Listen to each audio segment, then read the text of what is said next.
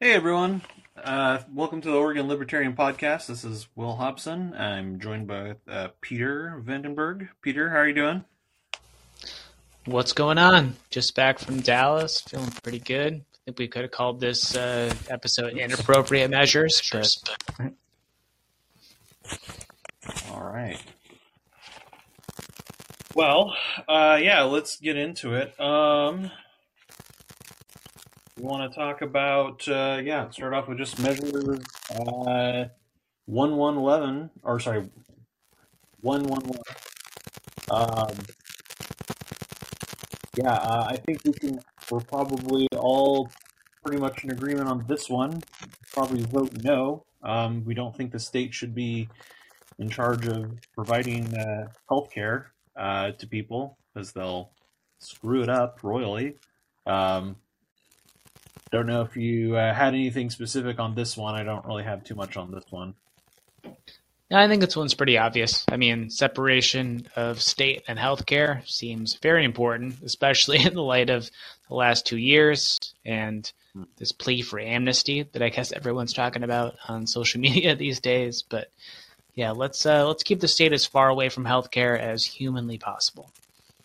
Yes, I agree. I really see the more even if they were somewhat competent at providing healthcare, let's just say, um, I would fear that the more control they have over it, the more control they have over your personal life, and saying like, hey, you know, we can save a lot of money if we tell everyone to do X. Like you can't eat that, you can't drink that, you can't, there's a lot of things that will come with an increased state backed healthcare system that I think a lot of people don't understand, and they already meddle in healthcare quite enough to, and are really the reason why it's really unaffordable.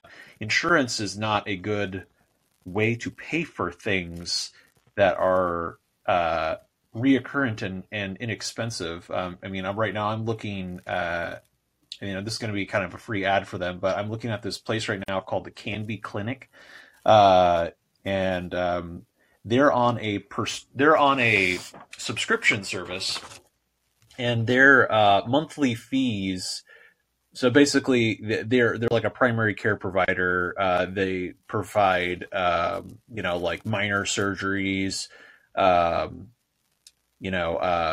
prescriptions, blood draws, and doctor's visits. They do all of that for a monthly fee of, if you're a young adult 18 to 30, it's $60, and if you're um, 31 to 44, it's 80, and if you're over 45, it's $105 a month. And try to compare that to a normal insurance with co-pays and deductibles and all these other little fees that pop up. This, I feel like that's a pretty competitive uh, pricing structure. Yeah, no, I agree. I mean, everything with the health insurance system we have now is really it really goes back to the third party payer problem, where if the person that is not actually paying for the service being provided, but it's being provided for a third party, there's like every incentive. I mean, college education, I guess, is the most blatant example of this, but costs are going to continue to rise. I mean, it didn't used to be like this, and like every employer in this country is incentivized like financially to offer health insurance to their employees, and just the further the consumer gets away from actually paying for healthcare, the more expensive it gets.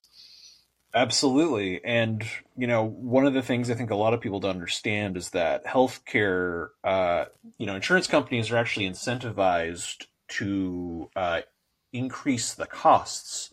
And a lot of people would be like, well, wait a second. That sounds counterintuitive. Why would they, because they're the ones that have to pay it, why would they want the costs of healthcare to go up?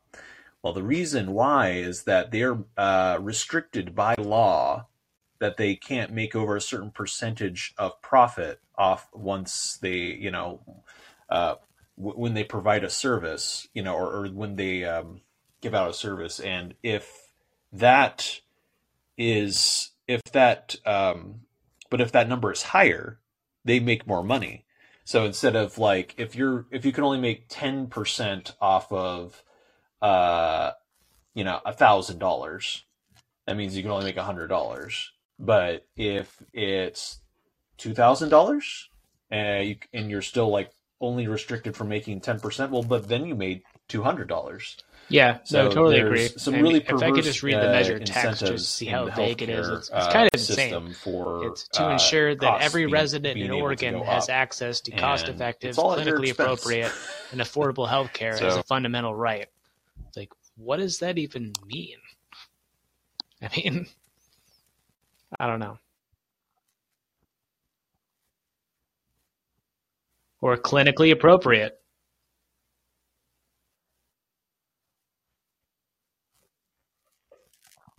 Right, and well, what's their definition of healthcare? Like, what is included?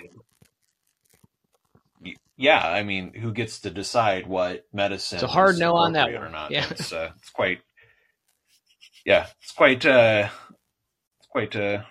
not what we want. I guess I don't know what word I was reaching for there, but we have a caller.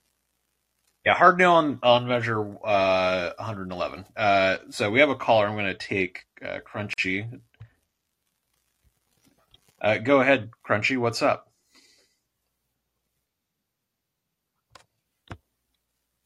How you doing? Thanks for taking my call. Sure. I wasn't sure if you were taking calls, but I was just wondering, like, what country has the best healthcare?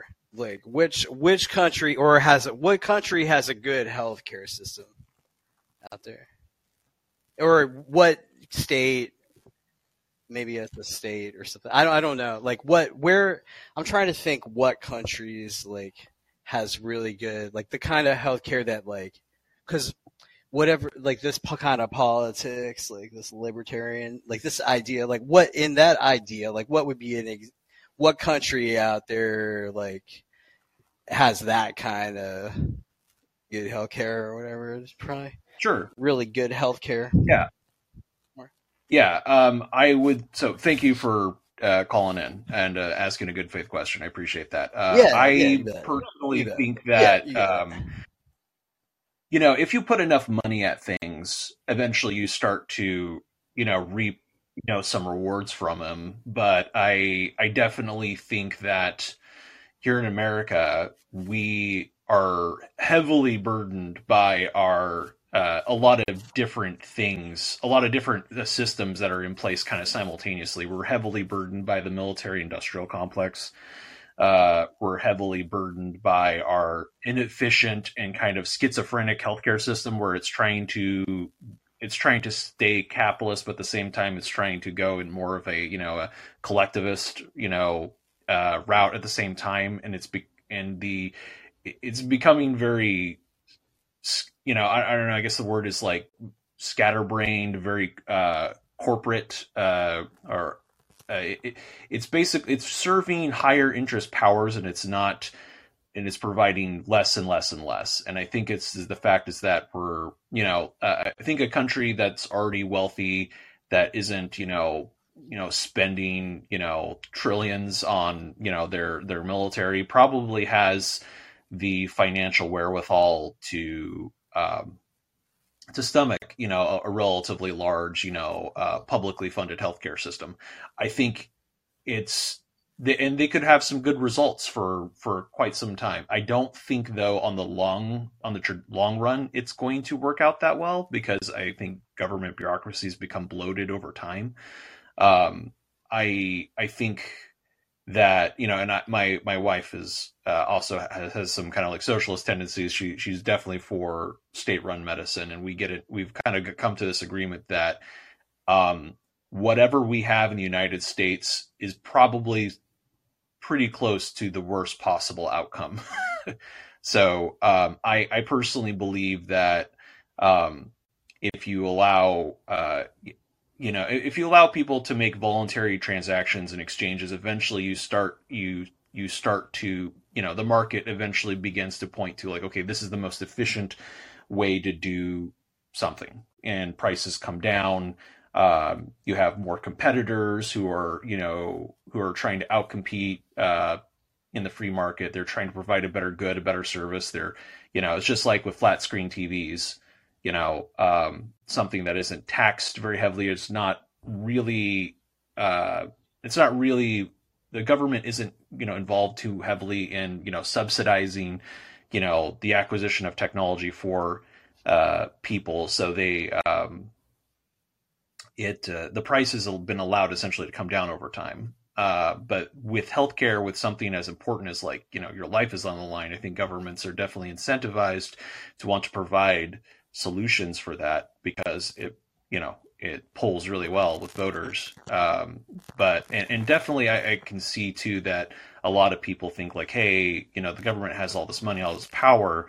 We can focus it at this industry that does so much good. Why wouldn't we do it? But the problem is that our healthcare system is becoming very inefficient, very very cronyist, very corporatist. It's not,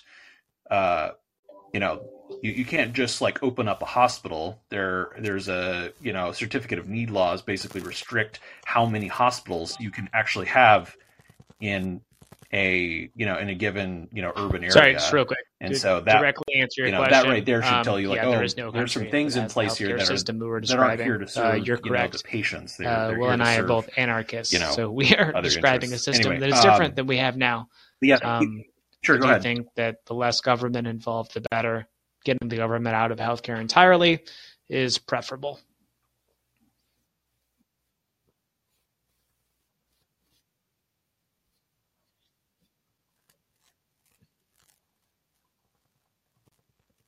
Sure. Yeah. Gregor's calling in. We're going to take this call, and then we're going to try to move rapid fire through the measures, because we do have a guest coming in. So go ahead, Gregor. What's your question?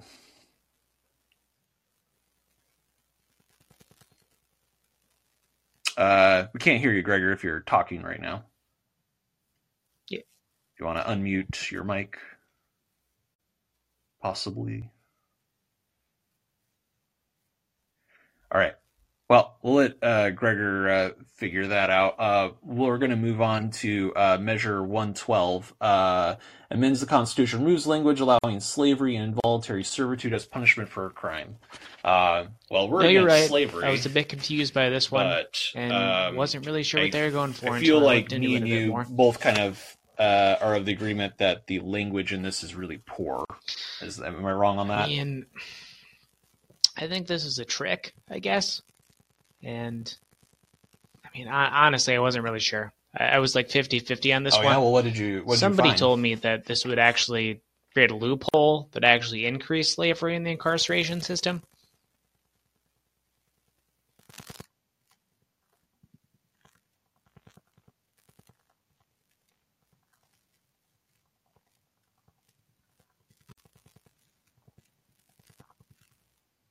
Yeah, no, how it's worded, it's not words like any form of involuntary servitude is hereby, abolished forever, and convicted, criminals must be given a choice, whether to serve time or to serve their, in some kind of labor capacity. I like that. I'm okay with that. That's an option, I guess. If you're already incarcerated and now you have the liberty to decide whether you want to work or want to, So I guess, to be honest, I skipped this one. So I'm not against that. But if you're, forced to toil for, and you don't have any other recourse, I'm not pro that. And it doesn't. Okay, fair enough. There's a lot going on this election season. I'm gonna vote no because I don't want to vote yes on this, and then everyone thinks we've solved this problem. I'm going to vote no, and I'm going to try to find out who. I'm going to try to hope that a new measure that comes up that actually bans slavery outright is introduced. Yeah, I think we're right because to be suspicious of this I'm language very against because it slavery, is but I don't also want very fake. I don't want something to be put in place that doesn't actually get the job done, and then everyone thinks that the job is But done. the next one is very clear. Goes Hard back. now.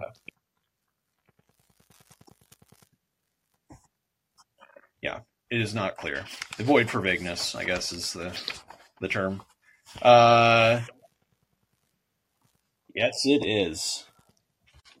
113 amends the Constitution. Legislators with 10 unexcused absences from the floor sessions disqualified from holding next term of office. I'm a big fat no on this one too. I don't think when you elect a legislature, that is like essentially an extension of the people. If we all believe in democracy, we're going to operate under that, system. And me and Peter definitely have some skepticism democracy, if not all outright, hatred of it sometimes. You have to, that has to be something that the people, that elected that person have jurisdiction over. You can't just be like, Well, oh, actually, okay, well, we I were think fired there's your something a elected lot of official people because missed they didn't on show up. this, And it's and like, that no, that's in that's 2020, they that's the people's specifically did not representative. You let don't just get to fire them. They unvaccinated can people fire that were their elected representatives their be present representative, for but not- a lot of meetings, a lot of you. votes. And they could use this in other cases to just prevent people that they don't like from being present at meetings.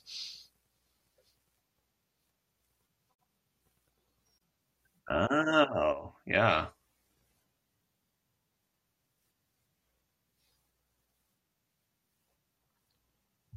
That's true. And Yeah. specifically I the didn't think of that. COVID-19 vaccine. in Yeah, case it wasn't clear. absolutely. That's another good reason to say no on this. No on 113. That's true. Everybody. And the next one. Yeah. I mean, I would be I'd still be against it even if it was another vaccine. But and then 114 requires permit to acquire firearms. Police maintain permit firearm Against all gun database, control, criminally legalize prohibits machine certain guns, ammunition legalize magazines. tanks, legalize Of course, we're going to nukes. be, as libertarians, We we shall are a have big our fat own no on this one, too. F-15s in order to defend ourselves against the Peter, government. do you want to talk a little bit more on this one? I guess I remember somebody tweeted something that said one reason why you need to have an AR-15, and I just responded as the Mises account, to stop you from taking my AR-15.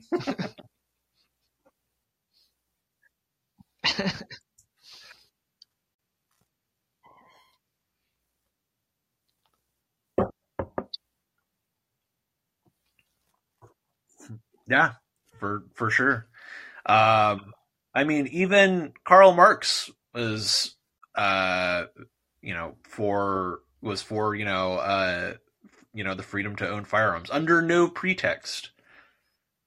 Well, and I'm paraphrasing, but will any law that prohibits the ownership of firearms by the people or something be allowed? There's so many political. It's for the most vulnerable members of our society across who the deserve to spectrum be able to defend themselves with firearms should not be restricted. And yeah, it's for that reason. Yeah.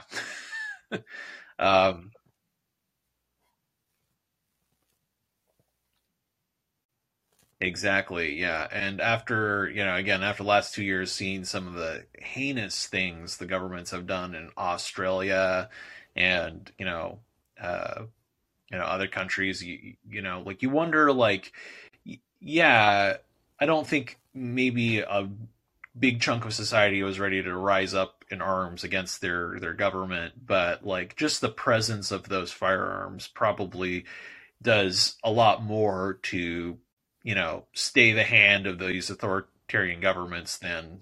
Yeah, I was unsure so on the one about. I think it does kind of slavery. Work as a Just feel like it was measure. worded weird, so I didn't vote on that one. I could be wrong about that one. Open to it, but basically hard vote no on everything. Just.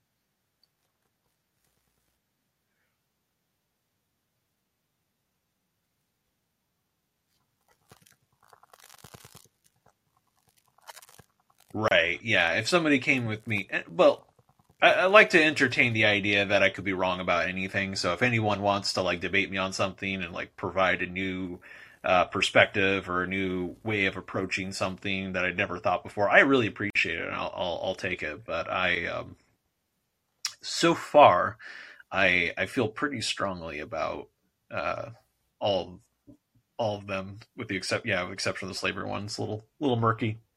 But yeah, voting no on Yeah, things that's is true. usually almost always Oppose like a most good new rule of laws thumb. as a general Most rule. of the time you'll be you'll be right. Any new things that are added are usually bad. So at least in Oregon, um, oppose most new laws. Yeah, you'll more often be right. But I'm not seeing I mean, I our can entertain the crowd if you guest want to try to give him a call. in the chat. We were going to bring on Dan Pulju to talk about foreign policy, but he doesn't appear to be here. No,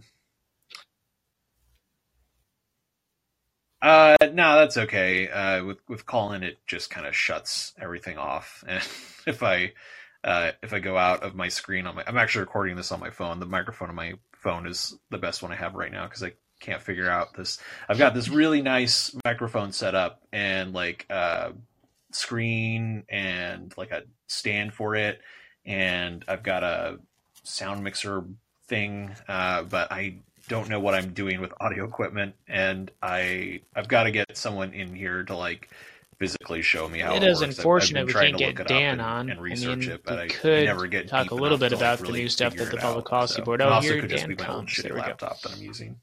That's like 8 years We'll old. talk about so, those resolutions next week. or 7 years now.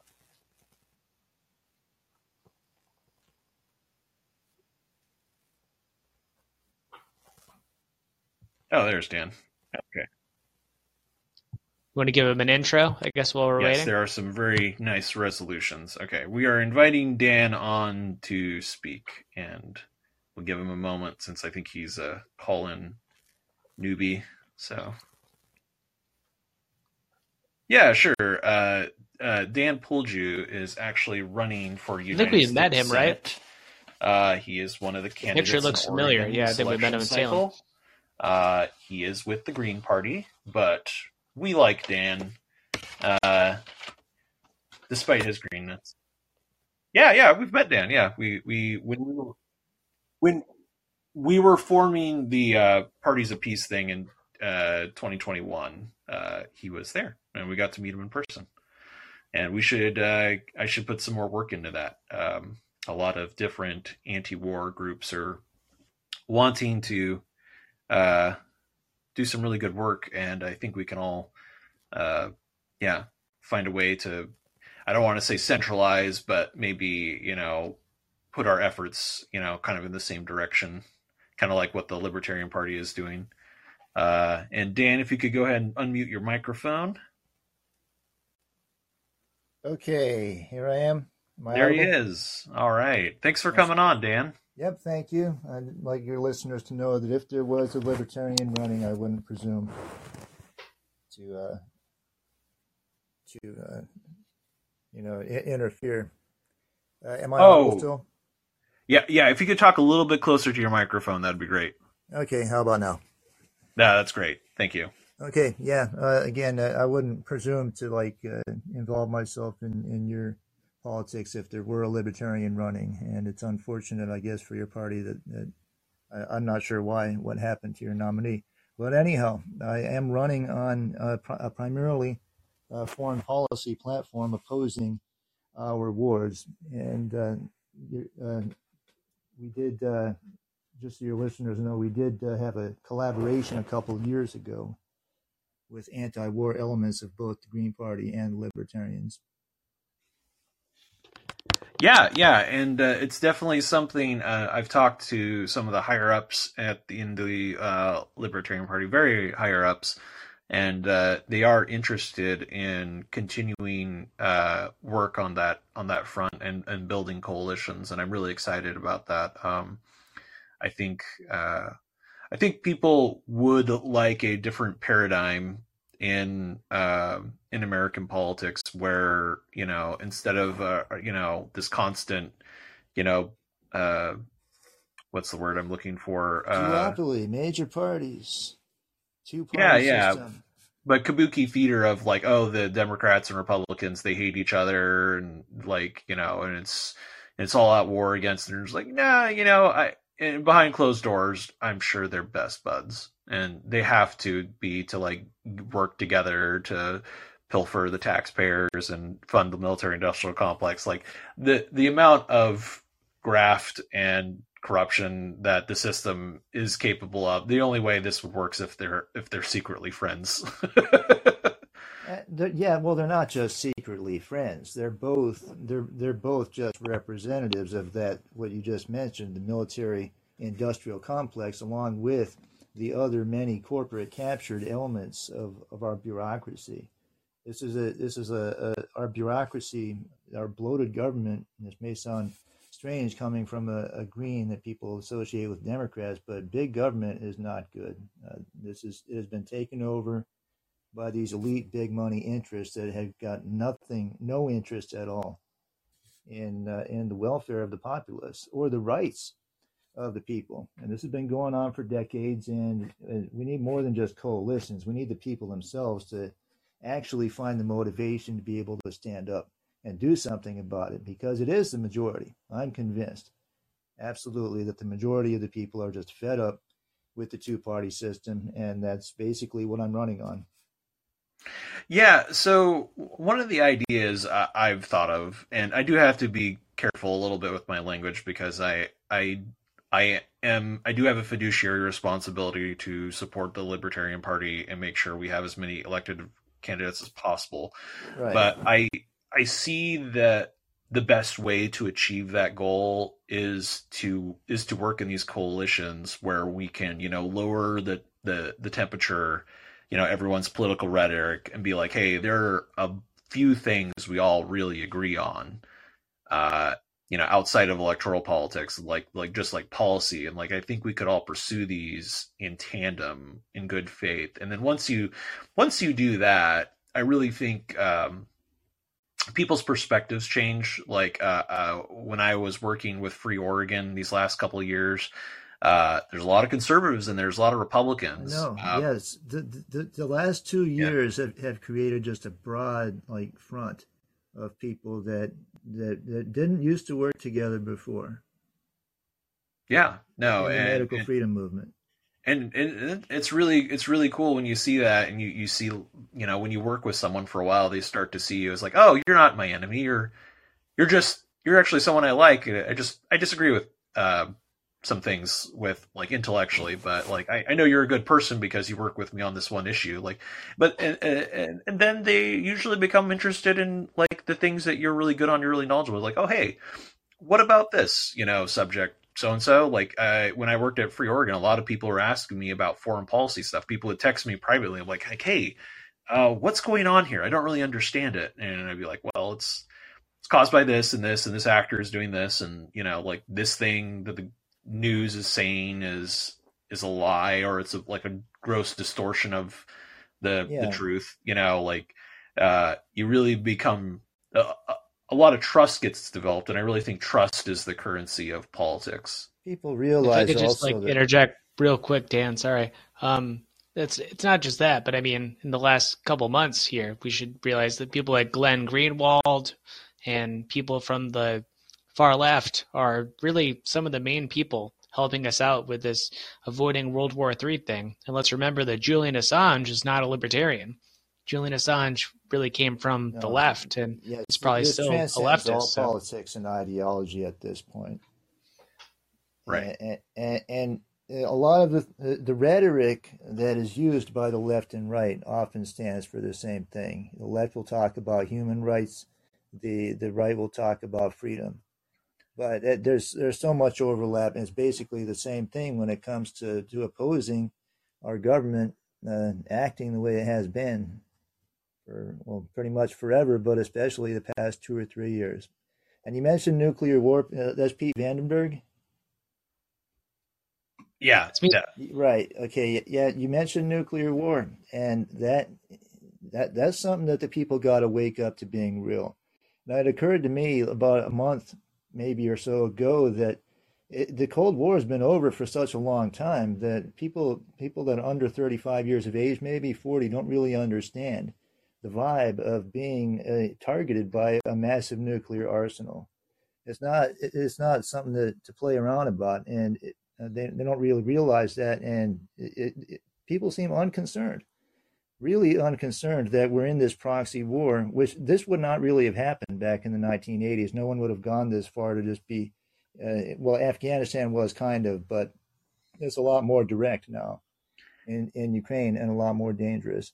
No, absolutely. I think what is not realized is that, the concept of mutually assured destruction is that when, the how a nuclear war will very, very, very likely go off is that a nuke will get fired, or all of them will get fired at once, and then the response of the other side isn't going to be like, well, one nuke is getting fired, I guess I'll only fire one nuke back. They're going to be like, oh, they're coming for us. Time to take them down with us. It's like, yes. And that is going to be the mentality of any large-scale nuclear conflict between two large nuclear powers is going to be. And this has already happened, right? I mean, I remember episodes of the Scott Horton show. I don't know specifically, but there was a time, I think in the late 80s, when somebody very high up in the Soviet military thought that the U.S. was launching a strike against Moscow, and they consciously decided to not respond, and we were lucky. Right. Now we have a president who I don't believe would even be fully aware or cognizant to the point of being able to reverse the Cuban Missile Crisis. At least Kennedy was able to and Khrushchev were able to walk things back from disaster, and I don't think that we have a government that is competent to handle a crisis on that level. Yeah, no, it's all very scary. I feel like, I mean, it was before my time, but I've seen the Daisy ad, where they tried to scare the populace with nuclear war, and honestly, probably need more of that. I don't think people quite grasp the pain and suffering, just like I don't think they grasp it about war in general, but I don't think they grasp the pain and the suffering that they are flirting with, and potentially the complete destruction of humanity. Like, we have more than enough nuclear weapons to wipe out the human race several times over. And this is even after we've massively reduced our nuclear stockpile across the world since the Cold War. Yep. So we need. We also know. Go ahead, Dan. Well, we need new strategic arms control treaties, and that we allowed those to expire. We allowed all the safeguards that we had before George W. Bush decided that he was going to abrogate the ABM treaty, and weapons development has gone way so far beyond that the Russians now have they've adapted their ICBMs or their missile technology to be able to evade air defense anyhow. And the last few years of the modern warfare has kind of shown that air defense systems can be effective, but they're never close to 100% anymore. And that's become especially true with the drone warfare now, where we've almost entered like an age of drones, where you start putting nuclear bombs on drones, and there's just absolutely no way. So again, it's back to, mutually assured destruction is where it should be, because it is an unthinkable weapon to use. And it's really aggravating that we've had these elements in our government and elsewhere that have decided since the Cold War ended, like, well, we're going to start looking for that nuclear advantage again, repeating the same mistakes that led to the Cuban Missile Crisis in the first place. But Dan, we can't just let a nuclear power roll through Eastern Europe just because they have nukes, right? Well, as much as we might not want to, we can. Yes, unfortunately. And that's, how to deal with that kind of rhetoric? Well, uh, it may score political points for people to say, well, we got to go intervene, we got to go help people, but that's a classic propaganda angle, is to say, to justify what our government is doing in terms of its hegemony by saying, well, we got to go help people. They're saying that about Afghanistan in particular. We got to help Afghanistan now that the Taliban took over by stealing their money and not giving it back. Somehow that's going to help the Afghan women from not having their rights trampled by the new government. We had to help Iraq to get rid of Saddam Hussein. These countries don't really need our help, but the voters, American voters don't really pay all that much attention, and you can't really blame them for that, because people look out for their own interests. They look out for their own pocketbook. And so that's why the Ukraine war, because of the fact that the economic sanctions have had this blowback and aggravated our economic problems now, inflation and so forth with the supply shock, that is actually getting people's attention. And so I think that is the big opportunity with this election. And I'm hoping that there's going to be a lot of votes cast that actually show awareness of this and realize that we don't need to be intervening in Eastern Europe. We don't need to be intervening in anywhere else. And people are kind of starting to realize that it's just bullshit, all the talk. I hope this is non-FCC, but all the talk about our humanitarian reasons, the pretexts for these interventions, is just nonsense. Peter, were you about to say something? I mean, I was just going to say, like, going back to what you were saying, Will, I mean, how we are supposed to just let Russia roll through Eastern Europe. I mean, that's not going to happen, obviously. They're not looking. Russia has like 1/10 of the economy of it's basically the same GDP as Italy, I guess, from what I heard. So, it's number 11, and hopefully everyone understood I was being sarcastic and kind of being a devil's advocate. So I know, we didn't really get to that part of it, but like we're constantly told that like Putin both can conquer the world and he can't conquer Ukraine at the same time. He can destroy it, but he can't hold it. Yeah, I think is what the thing we need to kind of drive home is like he's capable of destroying the world if he so chose to, but like he can't like hold it, like he can't expand the Russian Empire. And by the way, when are we going to start like calling ourselves an empire? I said this the other day online that like we're the first empire in world history that tries to pretend it's not one. And I feel like that is it very much describes how our foreign policy operates and how we try to project ourselves throughout the world. I think it's very true. And I guess what I was going to say earlier was, Glenn Greenwald, his former outfit, The Intercept, told us that there's U.S. special forces on the ground in Ukraine. And we know now that there's a ton of U.S. forces that are staged in Romania. So how close are we going to get to this actual war? I mean, we were told there were going to be no boots on the ground in Ukraine. We know for sure that there are now. I mean, there's a bunch of stuff coming out now about how the Russians are claiming they have evidence that the British were behind the Nord Stream attacks. And it's just, we're just getting dangerously close to something bad happening here, and no one seems interested in de-escalating. That's the problem with bureaucracy. And large bureaucracies are like a collection, like a mob. Dan, can you talk a little closer to the mic? Yep. Large bureaucracies are like a mob of tens, hundreds of thousands of people, each doing their own little job and kind of like morphing like a blob toward whatever objective they've spent their entire careers doing.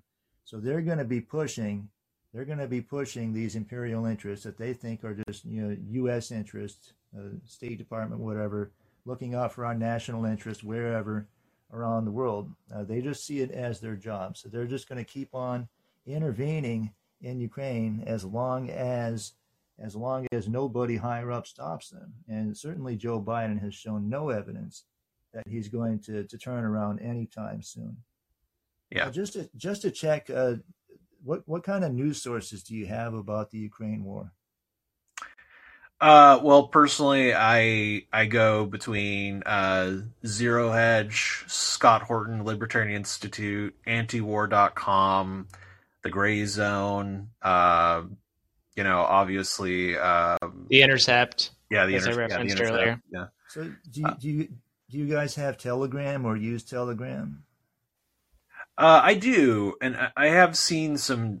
I did briefly poke around in some channels where they were posting like heinous war crimes that were happening in Ukraine, and I just couldn't handle like watching that too much of it. I was like, I had to stop.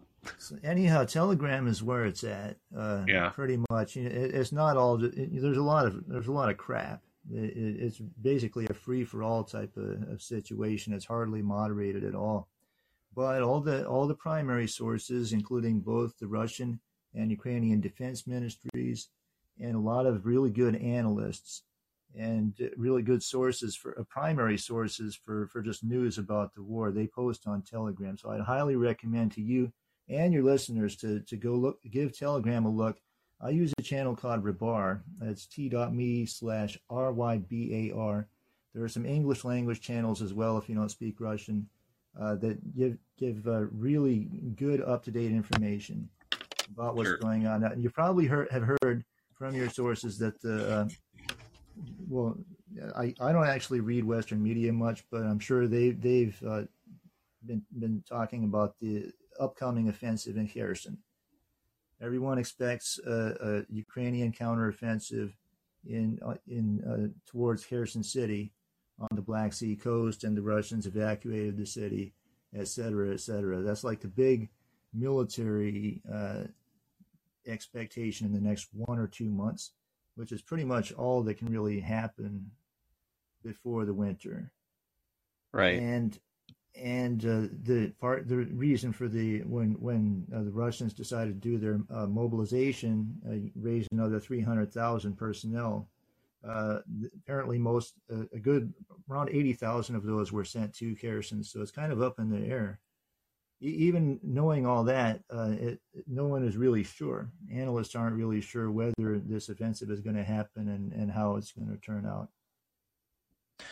Yeah, it's a commitment. We're seeing every sign of a commitment on Joe Biden and Washington and our bureaucracy. We're talking about policymakers more than our military. Victoria Nuland, the neocons that moved from the Bush administration just seamlessly over to the Democrats when Obama took over. Just meet the new boss, same as the old boss. They're the ones that have been running the show this whole time, and they have an overarching goal of it's not so much about Ukraine. They just want, similarly to the Afghan war, they want to break up Russia. And the Afghan war actually kind of succeeded at causing the Soviet Union to waste its resources. Yeah. Well, now, I mean, we're throwing, we're trying to drain Russia dry, but at the same time, we're draining ourselves dry too by throwing almost $100 billion at it. So yeah, and giving ourselves crazy fuel prices and crazy grain prices by just wrecking we globalized our economy like a couple decades ago, outsourced everything, made everything interconnected, and now we're in the midst of what I call a trade war. And I run into people who think it's ridiculous to call it a trade war, but if you blow up 2 oil pipelines, and I'm not saying I know who blew up the Nord Stream pipelines, but whoever did was waging trade war. In my opinion, they didn't want natural gas to be flowing through those pipelines. Indeed. Yeah. Now we're getting kind of towards the end of our time here, Dan. Oh yeah, no worries. Can you say the name of that Telegram channel one more time? t.me/rybar. BAR? Yeah. There's a ton of other ones, but you can always translate Russian in a browser. Okay. Cool. All right. Well, that's very. Do you have time for me to ask Dan one more question? Will? Yeah, sure. Real quick. How would you respond to people that are saying, we get this on Twitter every day, we're just agents of the Kremlin, we're trying to stop World War III. Like, how do you feel about that? They say you're trying to start World War III? Well, they call us Putin puppets. Anytime we have any criticism of our involvement in Ukraine. I don't know. I suppose people, I ignore people who say that, who act like that, because it just comes across to me as they're so delusional that there's no reason to even bother with it. But let's try it. Call me a Putin puppet. Darn Putin puppet, you? Well, no, I'm not a Putin puppet. Well, I wouldn't keep going on it because I really respect you, Dan, and I really enjoyed reading your candidate statement in the ballot, the voter's guide, and hopefully someday soon we'll have a libertarian candidate statement for Senate that can be just as good or better when we get someone in there. So, but again, thank you so much. It's Dan Poulju. He is the senatorial candidate for the Green Party running in Oregon. This having him on is not an endorsement of Dan. I'm not telling you to go to vote for Dan, but Dan's a really good guy and he knows a lot, and really like and respect you, and thank you for helping us out with our coalition, and hopefully we can work some more in the future. All right, thank you. That's mutual. I like and respect you guys too, even though we're in different parties. Awesome, great. Well, all right. Thank you so much, everyone, for coming. If you like my activism, you like to support me keeping on doing what I'm doing. There are a couple links in this the Libertarian Party Oregon room. If you go to strike.me/Will Hobson, you can donate Bitcoin or dollars there. If you go to buymeacoffee.com/Will Hobson, you can donate with a credit card there or sign up for a monthly donation if you are so inclined. Really appreciate it. I am going to be picking up some work on the side here to kind of make it through so I can kind of keep working on my activism and doing stuff for the Libertarian Party and the Libertarian movement. But again, any little bit helps, and I appreciate you all for listening. And thank you to my co-host Peter for coming and Dan for being a guest. We will talk to you all again soon. Cheers. And before I say cheers, next week we are going to have I think the Libertarian Party of Oregon is at least the Portland area is having an election night party at a Buffalo Wild Wings, I think in South West Portland. Is that correct? Yeah, it's at the Buffalo Wild Wings on Morrison Street. Yeah, and so if you want to check that out, you want to come hang out with us, we'll be there next week. You can go to lporegon.org, and on the calendar you can find that event and how to get there, when it's happening. And I do believe the Merriam Polk Libertarian parties are also having their own election night a little bit farther south. And I will try to make sure that that information is also on the calendar. And yeah, you can come and hang out with us. Hopefully there's one nearby to you. But yeah, without any further ado, cheers. Everyone have a great night.